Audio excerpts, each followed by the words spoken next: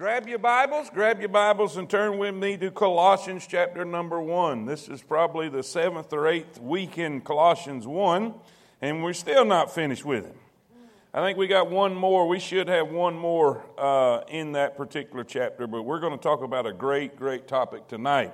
Colossians chapter number 1, we stopped in verse 19, so why don't we pick up in verse number 20? We'll read down to verse number 23.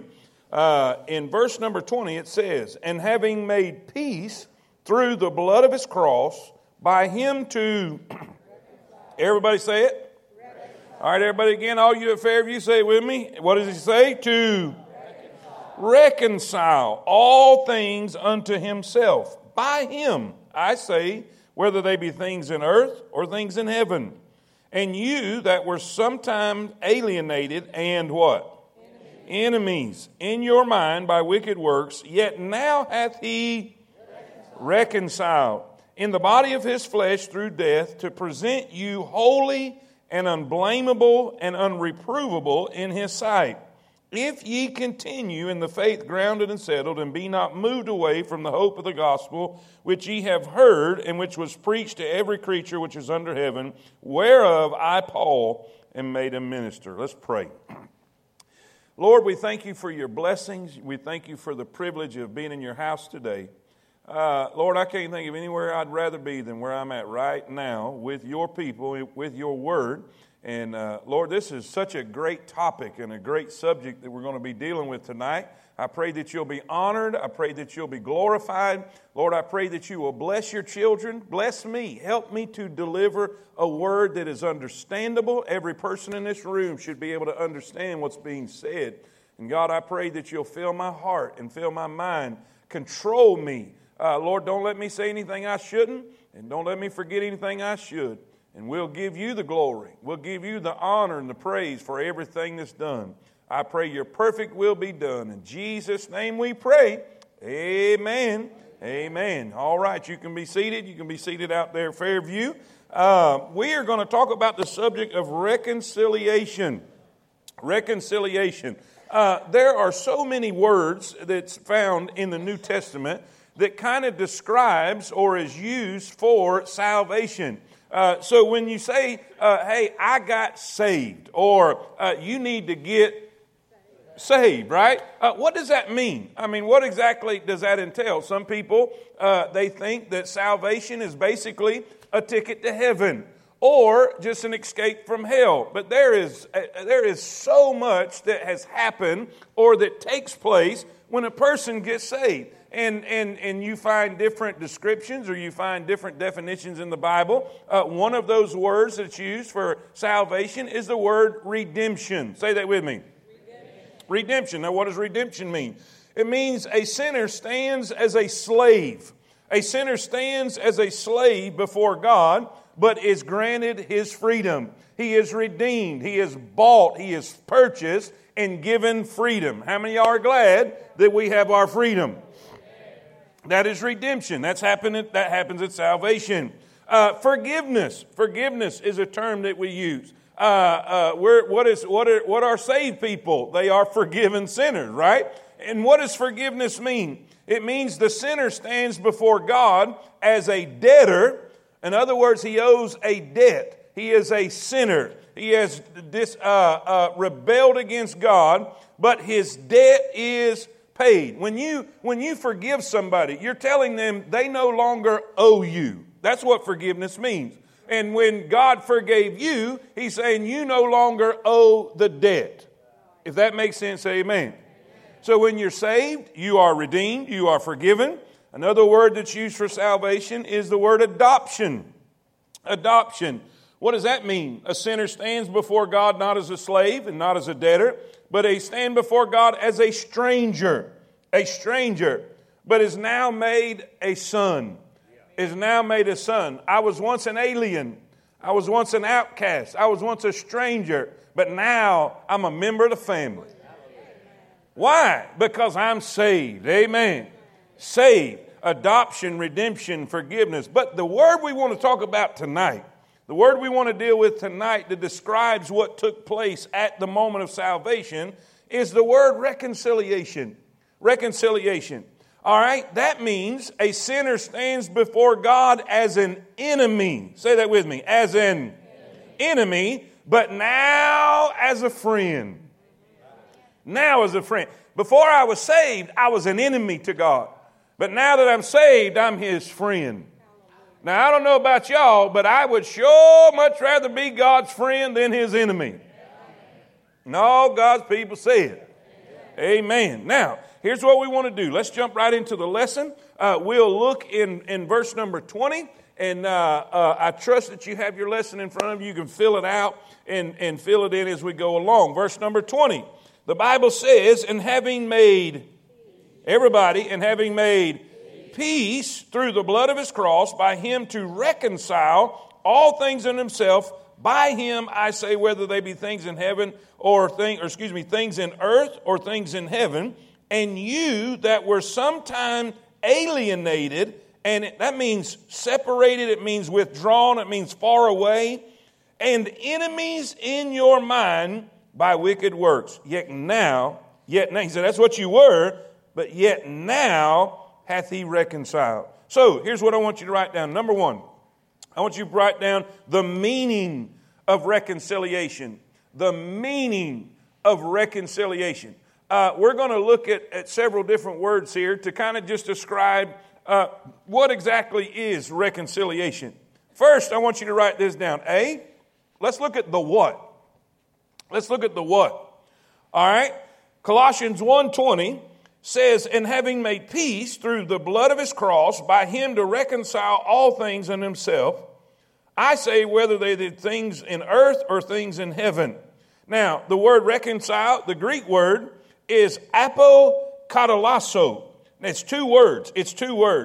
Katallasso is basically means to reconcile fully or to change the relationship of. Now, the word apo is put there meaning fully. Now, keep in mind, you remember I have to say this every week. Keep in mind what Paul's doing. He is refuting the false doctrine of the false teachers in Colossae. And they were saying that Jesus was not enough. How many of y'all remember that? Jesus was not sufficient. Jesus was not enough. And what Paul is saying here with this compound word, reconcile, means fully reconciled, completely reconciled, sufficiently reconciled. Say amen. That's what the Greek word and the Greek terms mean. Now, watch what Webster's 1828. If you look at Webster's 1828 definition, it means to call back into union and friendship again. Oh, I like that. To call back into union and friendship again. Now, why do you use the word again? Again. Reconcile. Again. Why? Because there was a time that man was in friendship with God. Man was in union with God. Man walked in the cool of the garden, walked in the cool of the day, and had fellowship with God, and had a relationship with God, was intimate with God, but here came sin. So reconcile means to put back like it originally was. Does that make sense? Say amen. Okay, that's the definition of the word. Now, look at 1 Corinthians 5:18.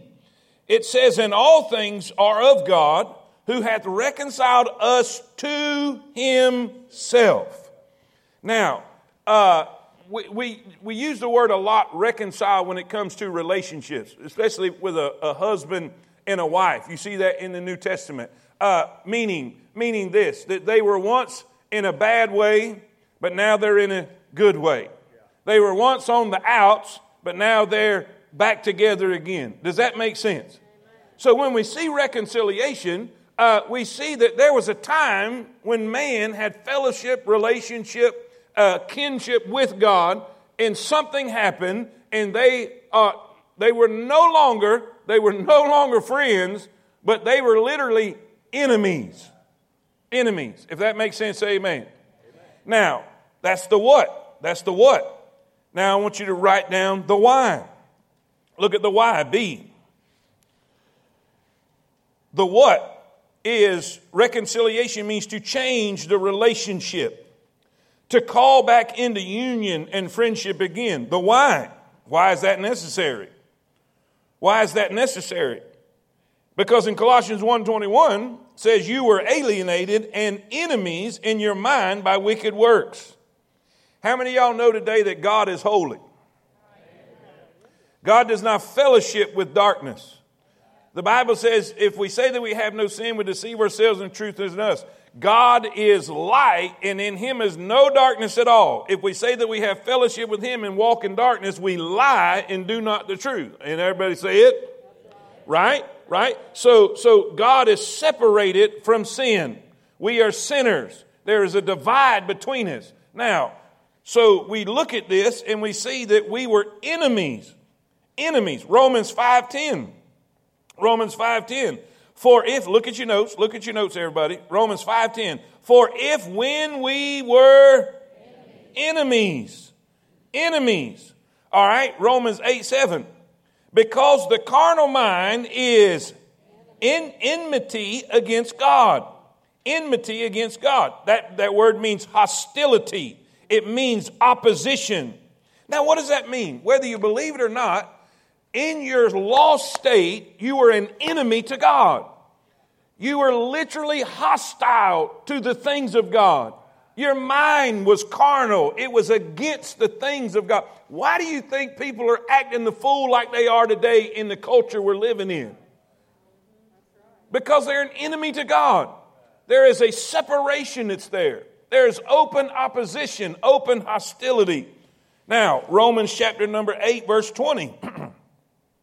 Romans chapter 8, verse 20 says, for the creature, and that word can mean creation, was made subject to vanity, futility, emptiness, immorality, not willingly, but by reason of him who has subject the same in hope.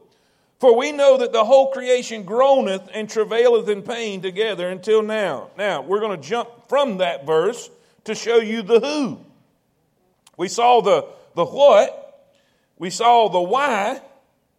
The what is a change in relationship. Call back into union and friendship again. The why is because we became enemies. There was a point that we became enemies to God. If you are lost, you're an enemy to God. God is an enemy to you. There is open hostility between the two. The who. Who needs to be reconciled? Well, beside that, I put the creatures and the creation. Did y'all catch that? The creatures and the creation. There is chaos in the creation right now. All right, now watch. Sin destroyed the perfect harmony between the creation and creatures living on it with their what? Creator. Man has been cursed. The animals are cursed. The universe is cursed. We have to live in a world that is under the heavy influence of Satan, the god of this world. But watch this. God plans on reconciling. Come on. God plans on reconciling all things back to himself, which would include man and the universe too. Now, so what do we see? When sin entered into the world, it created chaos. It destroyed the harmony. It created enmity between the Creator and the creation. Not just man. And man, I hope you see this. Not just man, but in the earth, the universe, the animal kingdom. There was a time there was harmony in the animal kingdom. Now everything eats everything. Kills everything, destroys everything. Mankind is at enmity with God. Mankind, there is no peace. There is no harmony. There is chaos everywhere. Did you see the verse where we just read that the earth is travailing? It is groaning. That is in reference to the earthquakes and the volcanoes and all of the things in nature that seems to be out of balance, and there is chaos in this whole earth, and it's not going to get better. It's not going to get better. People think, oh, we're going to have peace. One day we're going to have peace. No, we'll never have peace till the Prince of Peace shows up. Why? Because man is cursed. The universe is cursed. This world is cursed. This earth is cursed. But God's going to reconcile it all. He's going to reconcile it all. Even the planet. Even the animal kingdom. You say, preacher, you sure? Yep. Isaiah 11 describes this event taking place. Watch what's going to happen when God reconciles all things. The wolf also shall dwell with the leopard shall lie down with the calf and the young lion and the fatling together, and a little child shall lead them. Now that can't happen today. There's chaos. The cow and the bear shall feed, their young ones shall lie down together. The lion shall eat straw like the ox. The sucking child shall play on the hole of the asp, and the weaned child shall put his hand on the cockatrice den. This is talking about poisonous creatures. They shall not they shall not hurt nor destroy in all my holy mountain. For the earth shall be full of the knowledge of the Lord as the waters cover the sea. Isaiah 65:25. The wolf and the lamb shall feed together. The lion shall eat straw like the bullock. The dust shall be the serpent's meat. They shall not hurt nor destroy in all my holy mountain, saith the Lord. That's in reference to the millennial reign of Christ upon this earth. There's going to be a change in the animal kingdom. There's going to be a change in the atmosphere. There's going to be a change also in the heavenly bodies. Same thing. There's going to be a change with us, with God. He is going to reconcile things back to himself. So let's look at reality. What is the reality of what the Scripture teaches us? When sin entered, it created chaos, not just with the relationship between man and God, but relationship with creation and the Creator. Does everybody see that? I mean, this is not difficult to see in the world that we live in. Can we all see that? If a lion is not going to lay down by a lamb, they will tear it to pieces. But when things are reconciled, when things are put back in harmony, when things are back to where they were in Eden. Are y'all with me? That's God's plan. Things are terrible right now. They just are. This world's cursed. But God's plan is to reconcile everything back to himself. Right now, they're at enmity, hostility, opposition. God is the enemy. Sin is the enemy.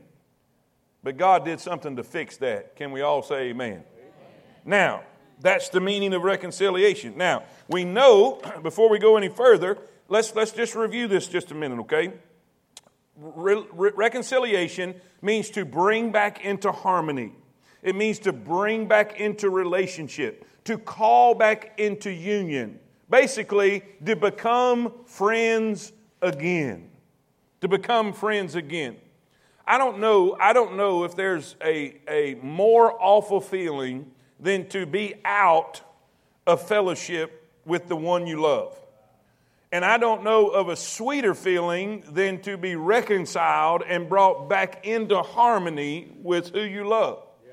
And we are waiting on that point. We are waiting on the finality of that when Jesus comes back and fixes everything. But right now, I'm glad that God looks at us just as if it's already been done. Amen. Now, number two, we see the means of reconciliation. The means of reconciliation.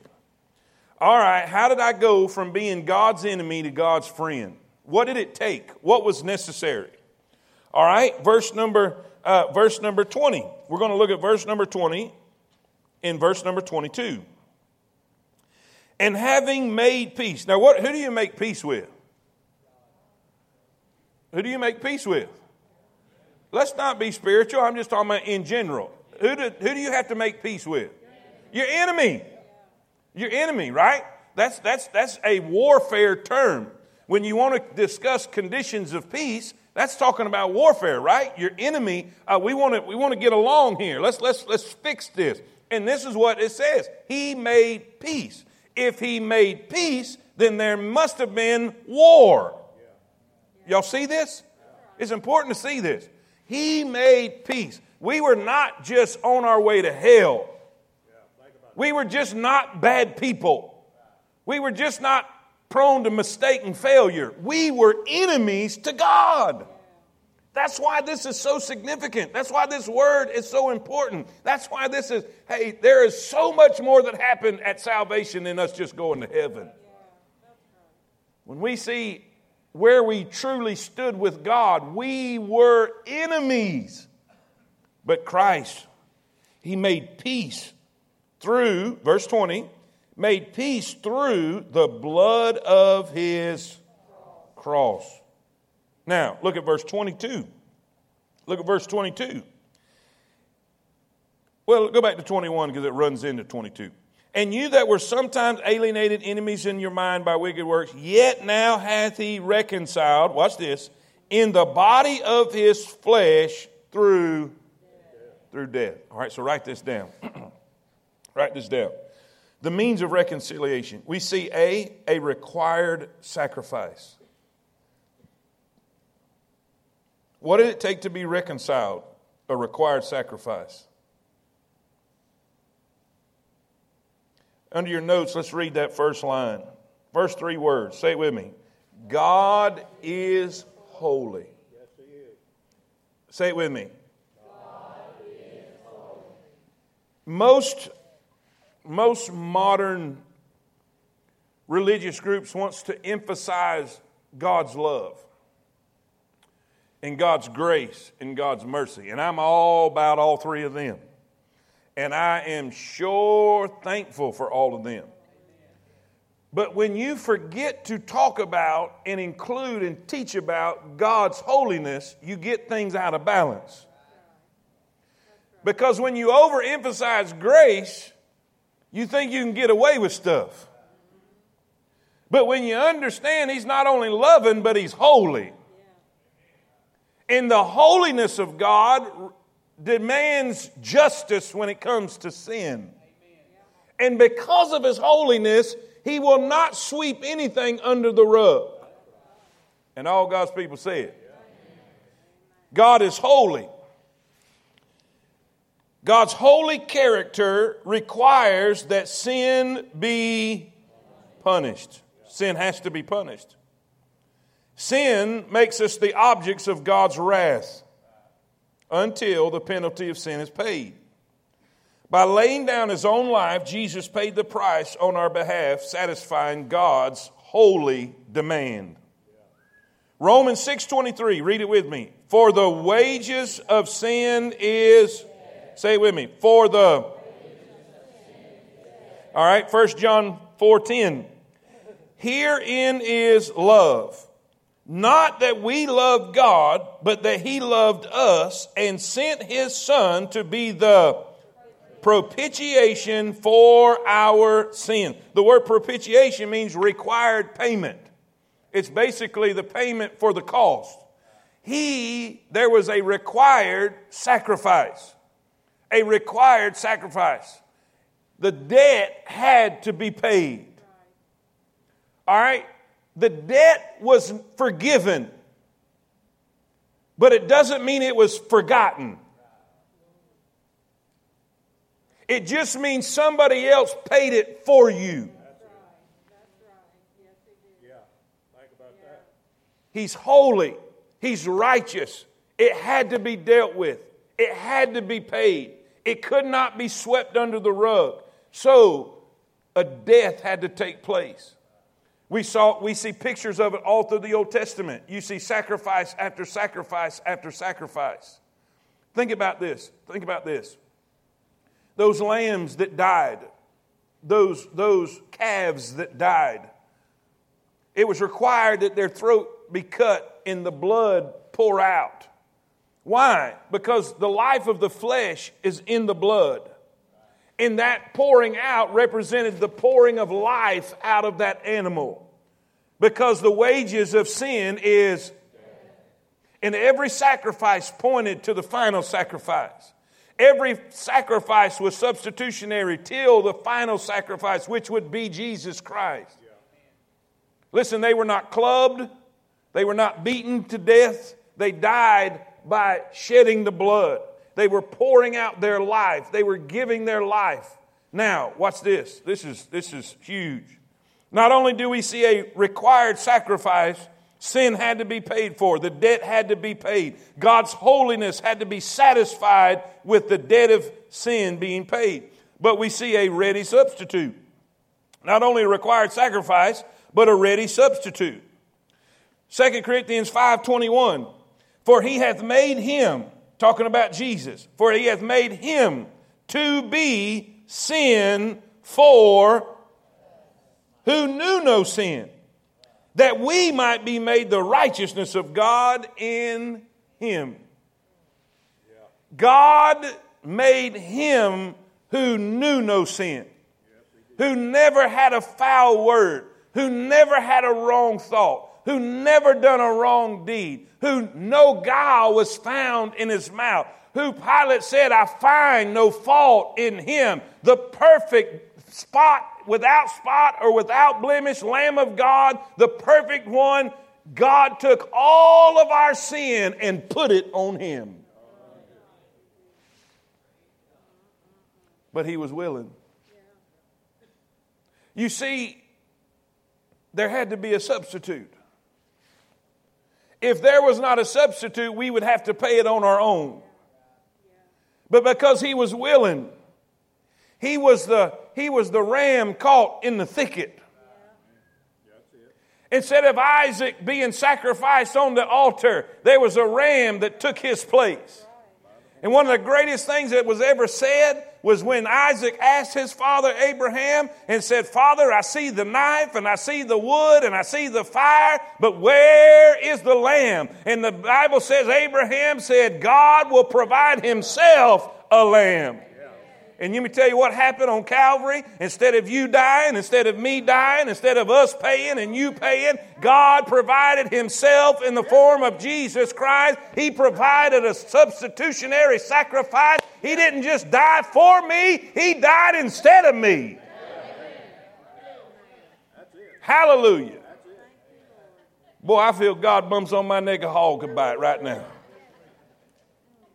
Do you realize what happened when you got saved? The means of your reconciliation was a high price. For God so loved the world that he gave his only begotten Son. I'm talking about the Son at his baptism where he said, this is my beloved Son in whom I am well pleased. Amen? You see, sin had to be paid for. Couldn't be swept under the rug. There was a required sacrifice. But thank God there was a ready substitute. He was willing to take my sin and your sin. He was wounded for my transgressions. He was bruised for my iniquities. And oh, mercy, what a blessing. We see the means of reconciliation. Number one, what was number one? Tell me number one again. We see the meaning of reconciliation. Number two, we see the means of reconciliation. The means of reconciliation. How was we reconciled? Through his death. Through his death. You remember, the wages of sin is, wage means payment. Sin had to be paid for. When he died on the cross, he paid the debt. It was through the body of his, in verse 22, see, look at it right there, verse 22, in the body of his flesh through death. He had to die. He had to die. If he hadn't have died, the debt would have never been paid. And it had to be a man too, by the way. I mean, I don't want to beleaguer this point, but you have to understand that the cure has to be in relation to the cause. In other words, a man sinned, so who had to pay? A man. A man. He sinned by a tree, and Jesus hung on a tree. Listen, it's all there. It's all there. God planned on providing himself, but he had to become a man to be a man to pay the debt. That's why Jesus came and incarnated and became flesh and dwelled among us. Amen? Now, let's look at number 3. Look at number 3. I want you to see the measure of reconciliation. The measure of reconciliation. What does that mean? Just how reconciled are we? Just how reconciled are we? How saved are we? You know, I mean, what does this come to? Are we just like kind of friends? Associates? Come on, y'all don't have not near the imagination I have. Y'all got to get with the program. You ever wonder about this? I mean, just how tight are we with God through this reconciliation that we have? Well, let's look what the Bible says. In verse 22, it says, in the body of his flesh through death. In other words, he did that. He died on the cross. He shed his blood to be able to do this. To present you. In other words, Jesus died on the cross. He paid the debt. He brought us back in relationship with God. And now he is presenting us to God after we've been forgiven, after we've been redeemed. Y'all with me? After all of this has taken place. To what point? To what point? Look what it says. It says to present us. What are we now? What are we now? Now that we've been reconciled.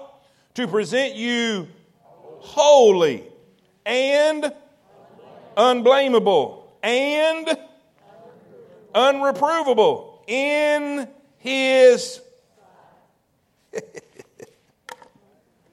Let me say this. If you're a child of God, I don't care how you feel about yourself. The only thing that matters is how he sees you. Because I'm just going to be honest with you. I don't always feel saved, much less like a preacher. Especially in traffic. I just see so many people with halos over their head like, they ought to know, we all know that's fake. Say amen. But do you realize God sees you a certain way? In his sight. That's what it says. It means the way he sees you after you've been reconciled, he doesn't see you as what you used to be. He sees you as holy. Holy. The word holy there means whole. It means complete. It means entire. It means separate from sin, separated to God. Now, it means for God's purpose. It's holy. It's sanctified. It's set apart. It's different. It's for God's purpose and his purpose. Kind of like you have a cup. It's got your name on it. Nobody's supposed to mess with that cup but you.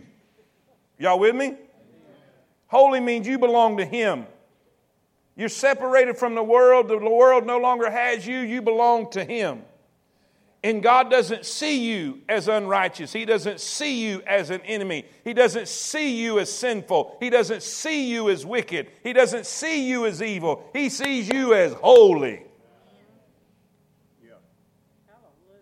Don't look so shocked. I just read it. Did we not just read it? In his sight, you're holy. Not only holy, but look at that next word. This is great. This is great. Look at the next word. Write that next word up there. Not only holy, but means without blame, faultless. I put over to the side of mine, innocent. Innocent. When you come before the court, how do you plead? I'm going to be able to say innocent, Your Honor. I'm innocent. I know you. I knew you back when. Does not matter. I've been reconciled. And since I've been reconciled, I am in His sight innocent. Either some of y'all can't remember what you used to be, or you're half asleep tonight. But God declared you, not just declared you, that's how He sees you right now. No matter how you feel, He sees you as holy and innocent. He sees you as if you never sinned. He sees you as if you never failed.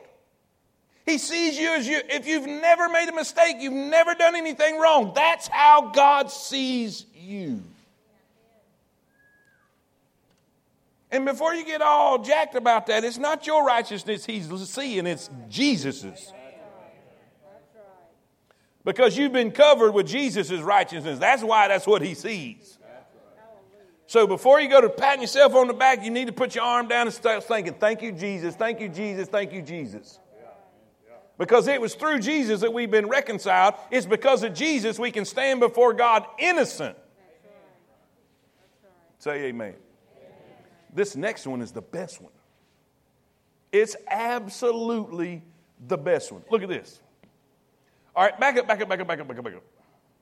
right, put innocent beside that so y'all are on the same page. If y'all didn't, put that beside that. Unblameable means without blame, faultless, or, come on, people. Innocent. Say it again. Innocent. Everybody at Fairview, say it with me. Innocent. Fairview. They didn't pay attention. All right. Let's all say it. Innocent. Now, watch this. Watch this. This is so good. Okay, before you go to the next one. How many of y'all are prone to mistake? Okay, I'm going to ask another question. How many of y'all are liars? Okay? I want to see these hands again. How many of you are prone to making a mistake? Okay, but watch this. Watch this third word. Watch this. Unreprovable. Unreprovable means unaccused, irreproachable, not able to. I put beside that, I put beside the one innocent, I put beside this one untouchable. Do you know what that word literally means? It means the devil cannot bring a charge against you.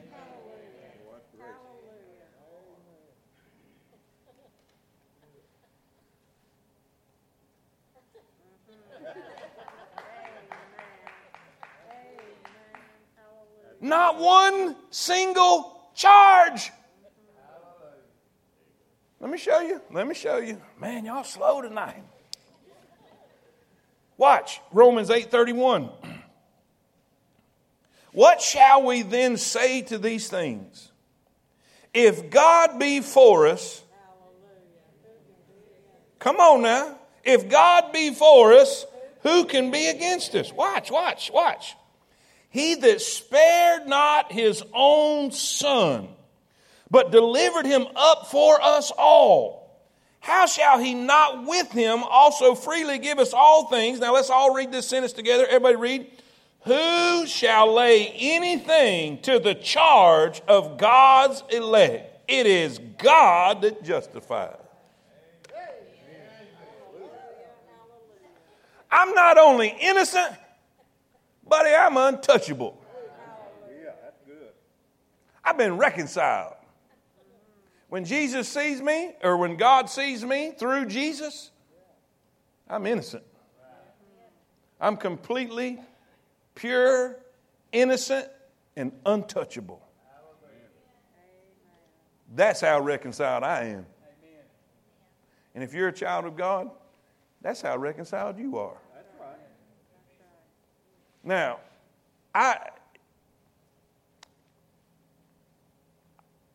sometimes I think there's so much surface stuff we know that we don't dig deep enough to just know how truly saved we really are. And boy, if we could ever get it, it would make us appreciate God more. It would make us love Jesus more. And it'd make us have a whole lot more peace of mind. It is such a sad thing that God's children sometimes go around biting their fingernails to the quick because they've made mistakes. And they don't feel forgiven. Listen, Paul is trying to teach us here, reconciled, apo, kolasso, fully, say that with me, fully reconciled. Not just reconciled, but all the way. Completely. And all God's people say it. Now, let's look at the last one. We're going to get out of here early. Hey, seriously, we got tons of time on the clock. Y'all are so terrible. Remember, unblameable. I'm innocent, y'all. What was number one? The meaning of reconciliation. Has everybody got the gist of that? It means to be made friends again. All right, does everybody understand that there was a time mankind was friends with God? They were in harmony with God. They walked with God in the cool of the day. They were on good terms. This whole creation, everything, if you go back to Genesis, it says, and He made it, and it was good. Everything was good. Everything was perfect. Everything was wonderful. But sin entered into the world. And death by sin, so that death passed upon all men. For that all have sinned. So that created chaos. That created a hostility between God and man, creator and creation. Not just with man, but also the animal kingdom, also the universe, the earth. But God's plan is to bring everything back into reconciliation to Himself, to bring back into union again, to bring back into friendship again. If you got that, say amen. Amen. That required a great price. The blood of His cross, His body, He had to die. It could not be swept under the rug. A price had to be paid. But thank God He was the willing substitute. Say amen. Amen. How reconciled are we? All the way. Completely. God sees us as innocent and untouchable, impossible for the devil, who is the accuser of the brethren, by the way, to level a charge against us. And all God's people say it. Now let's look at the mark. Lastly, the mark of reconciliation. The mark of reconciliation. He says, when you're reconciled, you are holy, unblameable, and unreprovable in His sight. Now watch what he says. This is huge. We need to get back to understanding this in the Christian church today. What's that first word? Verse 23. If. Now a mark would be evidence, right? The mark of a Christian. You know, what is the evidence of a Christian, or the mark of whatever? It means what is proof that you are? What is a sign that you have been whatever? It's the evidence that's given. This is the evidence that Paul says that we'll have if we've been reconciled. This is what's going to take place. Look what it says. Verse 23. Very important word here. If ye continue. Say that with me. If ye continue in the faith grounded and settled, and be not moved away from the hope of the gospel, which ye have heard, which was preached to every creature which is under heaven, whereof I, Paul, am made a minister. What is he saying? What is he saying? When I was growing up, I heard the word the perseverance of the saints. I remember Brother Wooten saying that he believed in the perseverance of the saints. And what that meant is when you are saved, you're going to continue. You're going to continue. Let's look what it says in Acts chapter number 2, verse 41. Acts chapter 2, verse 41.